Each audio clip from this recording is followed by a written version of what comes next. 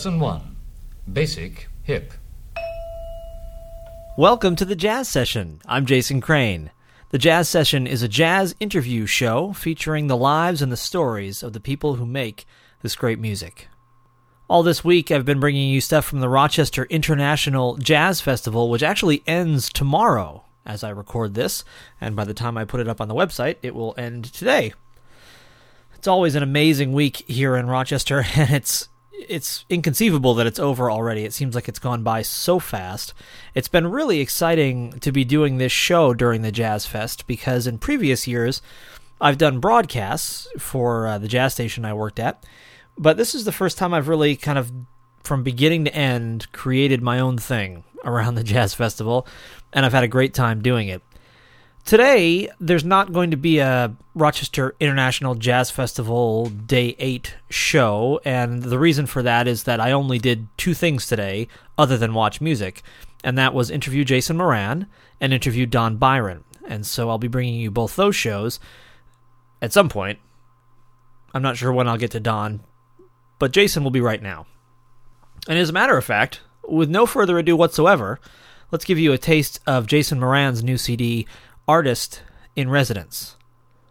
Break down the barriers, break down the misunderstanding, break down the art world, break down the artists, break down the general public, break down their society, break down procedures, break down presuppositions, break down intentions, break down ideas, break down the barriers, break down misunderstanding, break down the art world, break down the artists, break down the general public.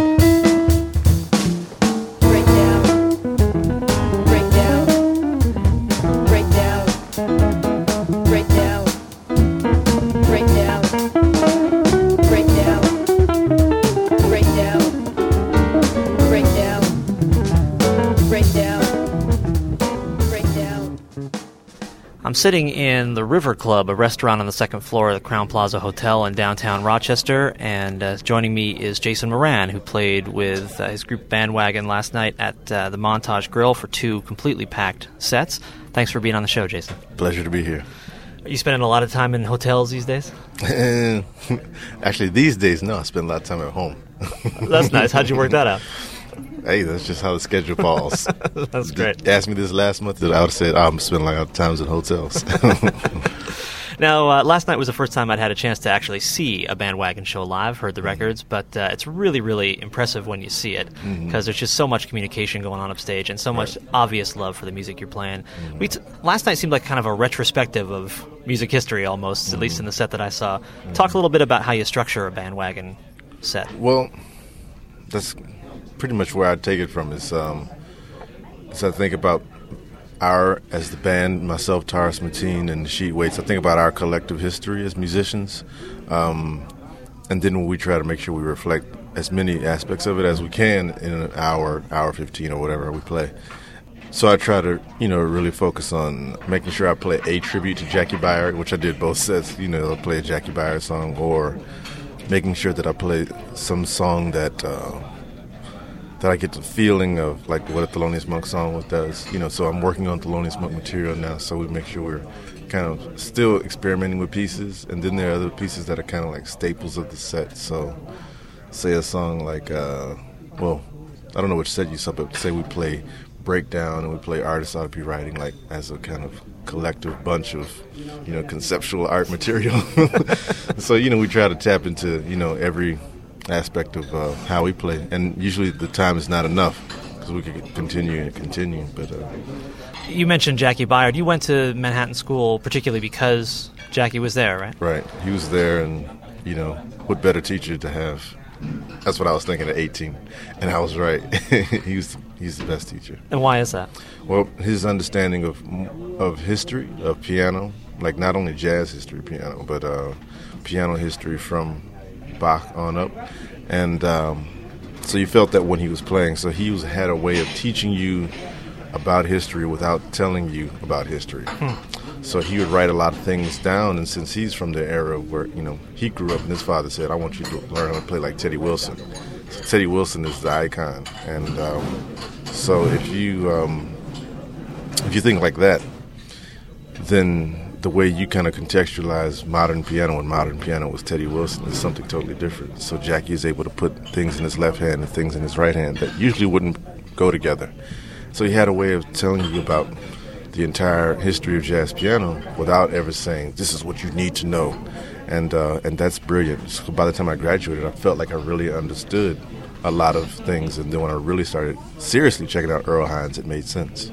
Did you study some classical piano with Jackie as well? Or did he have you listen to particular? He did. Well, his thing was to know, it was mostly with Bach and the 2- and 4-part inventions. He was just, you should know the possibility of what the fingers can do harmonically when they move at one time. Whereas usually piano players play a chord in the left hand and then run in the right hand, which is what most of us do. And but Bach was able to really manipulate the harmony in a way to have lines moving at once, making sense. It's very difficult.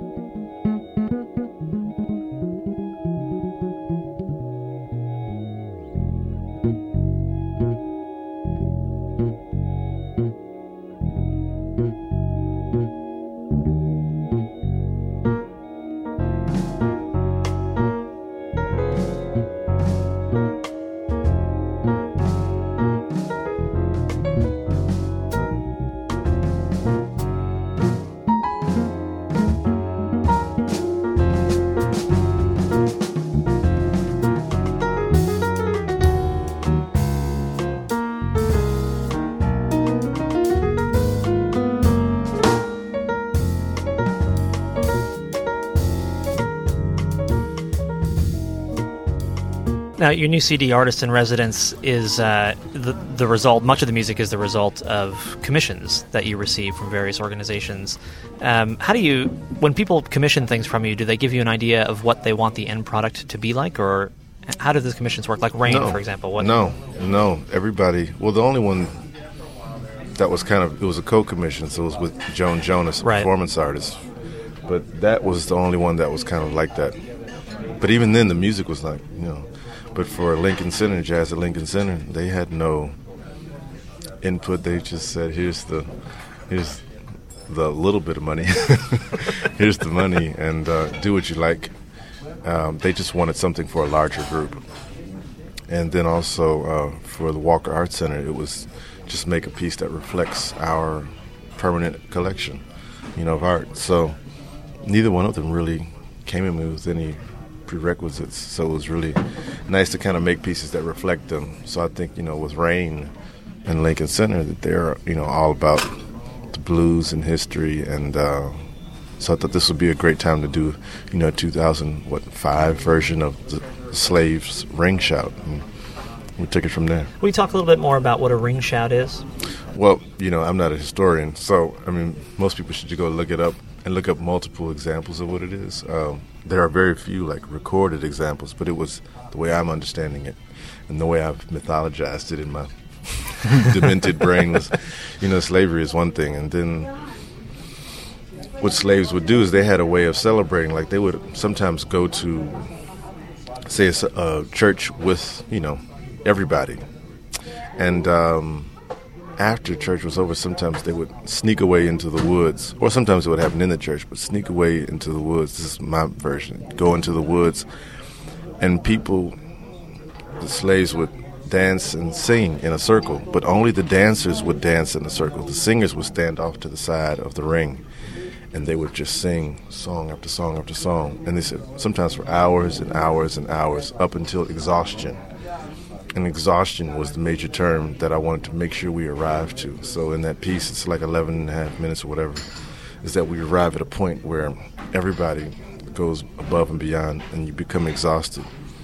And, in slavery, there's no freedom. So if somebody hears something, say a slave master hears something in the woods, they're going to come out and cut it off. So therefore, I have this abrupt ending to this piece of just kind of, even though it's the footsteps, it doesn't fade away, it just stops. It's then you have to go back to this other lifestyle that is depressing.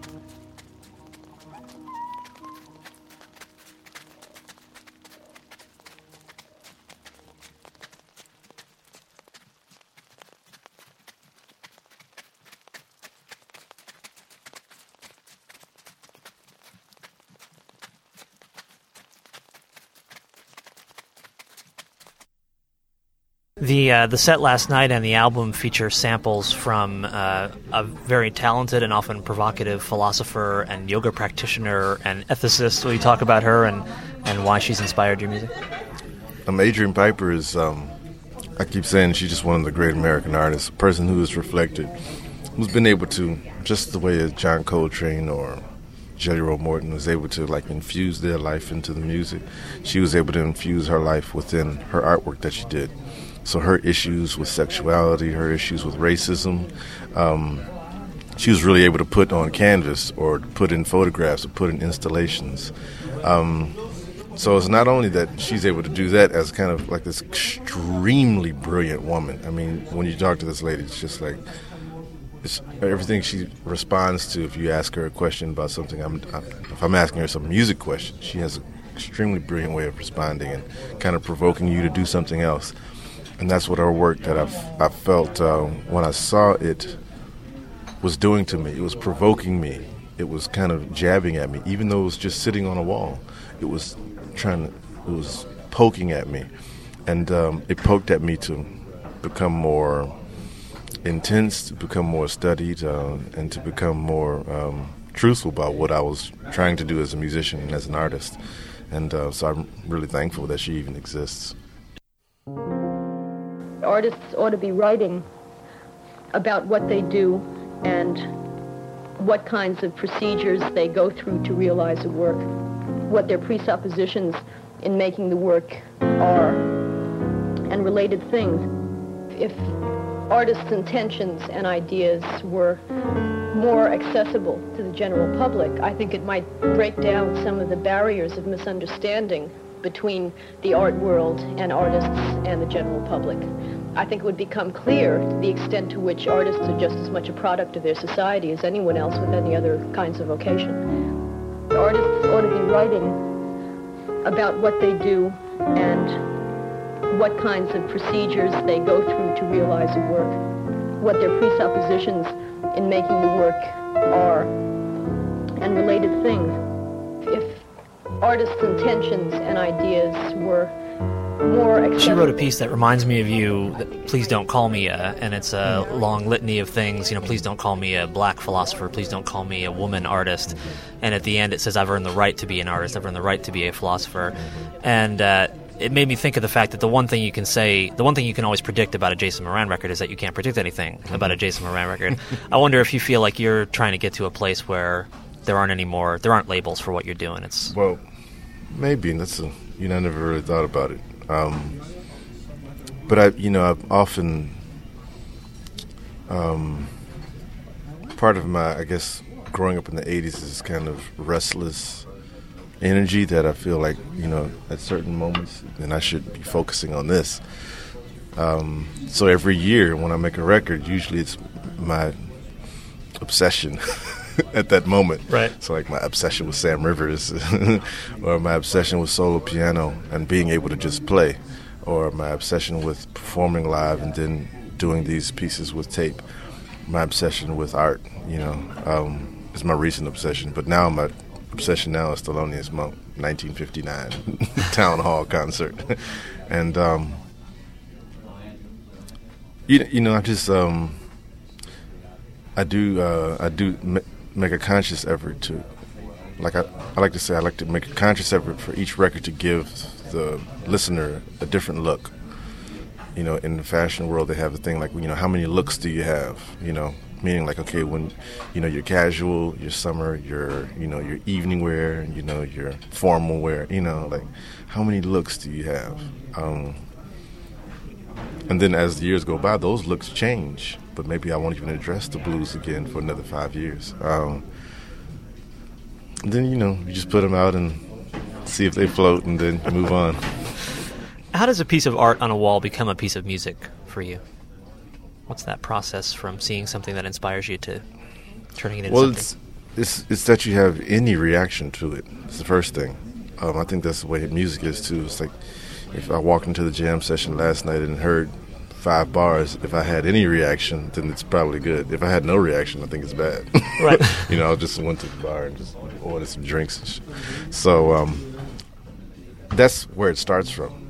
is that you have to have some reaction to or an opinion about what you felt, or to know what you felt, and then you take that and try to, not that you try to duplicate it, because there's ways of just duplicating conceptual art maybe, or what most of what I'm a little disgusted by is people's, often tried and true roads of composition where they take jazz and art and they choose the same people. So they choose Romare Beard and they choose Matisse, they choose Picasso and Cubism, and it's like, oh my goodness, that was the other reason for you choosing Adrian Piper. It was like, well, Adrian is just as powerful as these people are to me.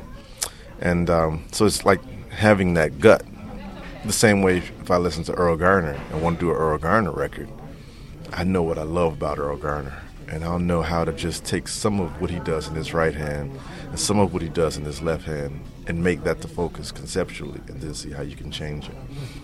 What is it about Monk's 59 Town Hall concert that's grabbing you right now? Well, it's a new commission. So, like Dave Chappelle says, do I like Pepsi more or do I like Coke more? Well, I like Pepsi because they paid me last. So Monk is paying me right now. And but Monk is the reason I started playing jazz piano seriously. And so I've been commissioned to recreate his Town Hall concert. So I've done what I call an artifact version, where we played the music as is, and T.S. Monk played drums. So it was a really, really amazing concert we did in San Francisco, at the San Francisco Jazz Festival. And so I was commissioned by them, San Francisco Jazz, Chicago Symphony Hall, Washington Performing Arts Society, and Duke University. And who was the rest of the band in San Francisco? You and T.S. Monk? T.S. Monk, Tyrus Mateen, Walter Smith playing tenor, Jaleel Shaw playing alto, Ambrose Akinmusir playing trumpet, Bob Stewart playing tuba, Vincent Chansey playing French horn, Alex Harding playing baritone, and Isaac Smith playing trombone. So it's it's a big group. It's a 10-piece group. It's just a lot of energy. And and most importantly, what's my man David Weiss transcribed it, because the charts don't exist anymore. Right. So he transcribed the whole concert. Good job he did. So I'm making this kind of multimedia version of Monk at Town Hall, and it's called In My Mind, and it's more like a investigation, like a concertized investigation of the concert. So it starts in 2007, goes back to 1959 to think about Monk, and this photographer named W. Eugene Smith has an archive of 45,000 photographs he made from 1957 to 64, and also thousands of hours of tape, of audio tape, and he recorded musicians coming in and out of his loft to practice, and Monk was one of these people. And so you hear hours and hours of tape, Monk talking to the arranger, Hal Overton, about the charts, and playing each song over and over again, making sure he got the chords right, and just, you get to hear him conceptually talk about the concert. It's like unbelievable to hear him practice. Not that he's in practice, he's just showing you. So it's almost like you get to walk through them, create this concert together. Fucking brilliant. And then I thought, if you investigate Thelonious Monk in 1959, let's also go to 1869 and talk about Thelonious Monk's grandfather, who was a slave in North Carolina. And let's listen to Thelonious Monk's music from 1959, thinking about his grandfather from 1869 as a slave. And so let's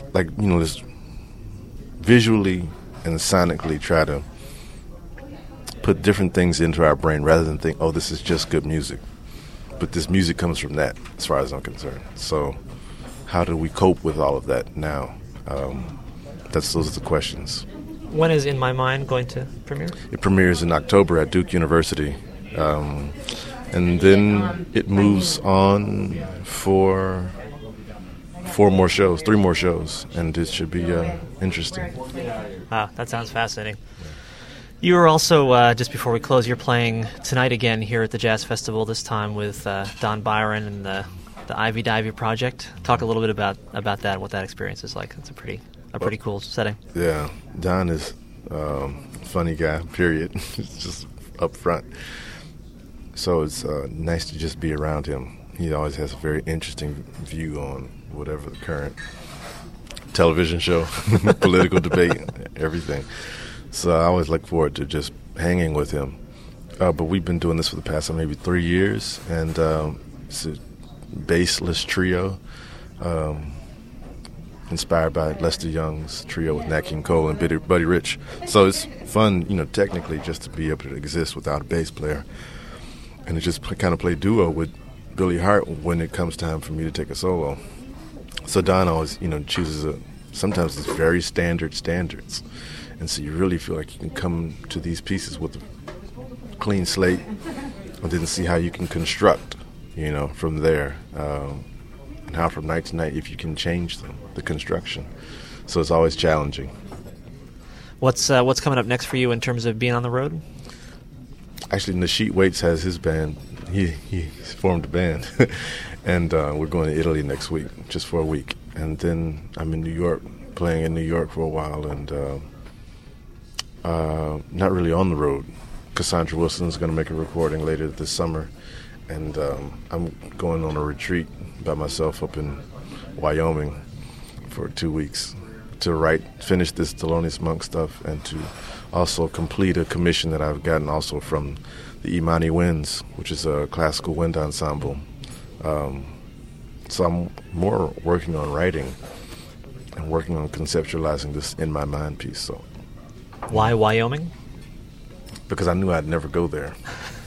So I kind of won this fellowship. This artist retreat. So it's like, let me not go on the East Coast. Let me not go on the West Coast. Let me go to Wyoming, the part of the country I've never seen before, And I live in New York City, next to the West Side Highway. So it's, cars, you just get to see people moving all day long. Right. How about looking at nothing move except birds, And so I'm just looking forward to that, really. Well, thanks a lot, Jason. I appreciate taking the time. Cheers.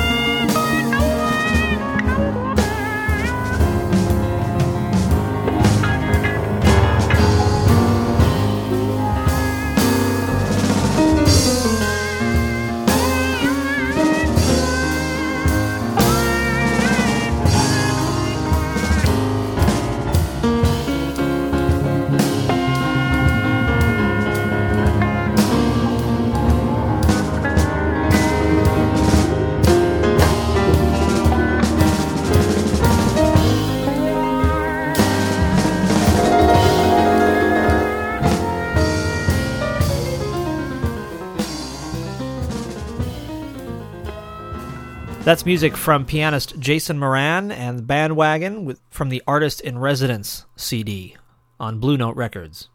You've been listening to The Jazz Session. I'm Jason Crane. If you like what you heard, please tune in, because even when there's not a major jazz festival with more than 200 acts in Rochester, The Jazz Session still goes on, bringing you great interviews all the time. We've got interviews coming up with Don Byron, Ingrid Jensen, Rick Parker, and some other interesting things that have come my way recently to schedule that I'm looking forward to bringing you. I'm not going to say the names yet, but they're big ones, and I think you're going to enjoy it. Please visit the Jazz Sessions website at thejazzsession.com. You'll find news, reviews, links to other jazz sites, and a whole lot more. You'll also find links to subscribe to the show. The best way to do that is via iTunes, if you're an iTunes user. There's a one-click subscription link right there on the site. Just click it. It'll subscribe to the show and download the most recent episode. And then from then on, you'll always have the most recent show whenever you want to hear it. The site also features a link to the Jazz Session Cause of the Month. This month, it is the Music Maker Relief Foundation, so please support them with your dollars. The site also features a store, and if you can't buy your music locally, which I always encourage, then you can buy it through one of the big, mega, super online, giant distributors, and a little piece of the money will come back to me. And that's good for me, mostly. I write interviews and reviews for allaboutjazz.com, the world's leading jazz website. I invite you to go there and check those out and read and listen to and watch and download all the other amazing stuff at All About Jazz. If you'd like to contact me, there's a handy contact page at thejazzsession.com. You can also send me an email. Jason@thejazzsession.com is my address. Or you can call 585-473-5304, and operators are standing by to take your phone call. Please join the mailing list. You'll see it at thejazzsession.com. There's even a link right at the top that says mailing list. Couldn't be easier. When you join, you'll get periodic updates about the things that are happening on the show, the guests who are coming on, the articles for All About Jazz, and you'll never get any spam, I promise. The theme music for the show was written and performed by the Respect Sextet online at respectsextet.com.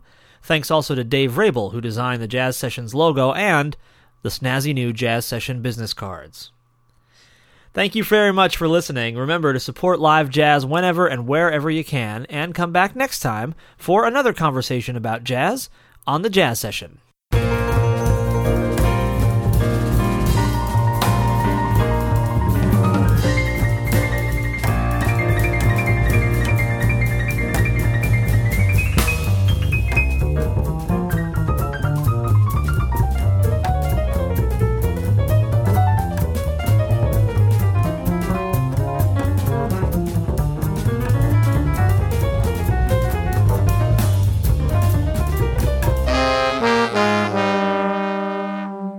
Thank you for listening. Bye.